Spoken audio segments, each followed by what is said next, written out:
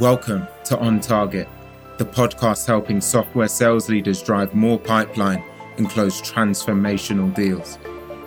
I'm your host, Alex Elaine. Let's get into it.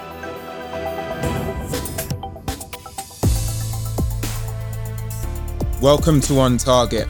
In this solo episode, we're going to be talking about aligning your ambition with your energy. Now, when I think back to some of the earlier years in my career, I was completely fueled and obsessed by my drive and ambition. I'd run at every single situation with full speed, and I'd just put my full mind share, effort, and energy into making myself a winner and into driving the types of results that I wanted to. But what I found is that as my career started to mature, and especially as I went from salesperson to sales leader, I started to realize more and more the importance of not only managing my time and money, but also my energy.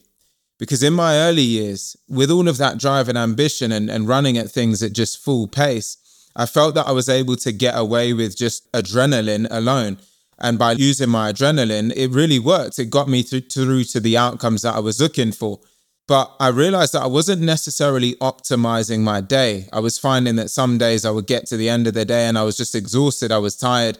I would get some rest and then go again. And I managed to figure it out and just about find my way. But over those years, I started to optimize how I was managing my time better, and that helped. And then I was optimizing my money better, and that helped. But I wasn't really paying attention to my energy. I was really ignoring energy management. And I realized that was really the path to failure. And that hit me when back in 2017, I faced burnout. And that really took me to the edge. And at that point, I started to learn more and more about the importance of energy and really making sure that I leveraged it to set myself up for long-term sustainable success, which was something I didn't really consider so much earlier in my career. And with that having really a threat to my overall well-being, it then would threaten my team's success and overall our sales objectives. So I knew that energy management is not just, a nice to have or a luxury. It's a necessity to maintain peak performance and really achieve sustainable long-term success. And so what are some of the critical aspects of energy management? The first step I encourage you to do is an internal energy audit. You really want to understand your own energy patterns throughout the day. Are you someone who's just got more energy and more vigor throughout the morning like myself? I find myself from first thing in the morning, 6 a.m., I have a ton of energy. I get my high prioritized tasks done at that time. And then throughout the rest of the day, I do more deprioritized tasks because I know that I have the most energy in the morning.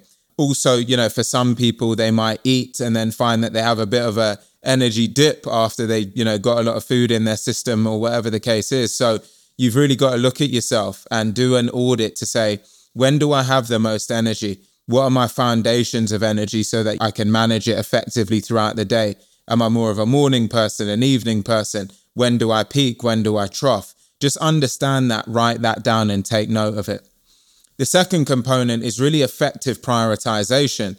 So now that you've understood exactly where you have the most energy, where it peaks and where it troughs, now you want to put yourself in a situation where you're doing your highest leverage tasks during your peak energy times. Save the lower leverage tasks and the less creative tasks for when your energy dips so that you're doing the high prioritized tasks when you've got energy, when you've got creative spirit, and you get those done at those times. And then when you feel in that dip, you know that the tasks that need to get done then are slightly less important, and you can use that lower energy state to get those done because they don't need as much of your mind share and as much of that creative flair potentially. The third component of this is really mastering delegation. And you've got to get great at this if you want to become a best-in-class leader. Consider delegating those lower leverage tasks, right? There's so many sales leaders I find they don't actually leverage this tactic. You could hire, for example, a virtual assistant. They could, especially if they're abroad, they might be incredibly cost effective. Look at all of the tasks that you have. And if you've got something that's lower leverage and someone can do at least 80% as good as you can for a fractional cost, then why not get them to do it? And that frees you up both in terms of time, effort, and energy. And then it saves you up to only focus on the higher leverage, super important tasks. And so you can use that balance to really find some form of calibration for yourself.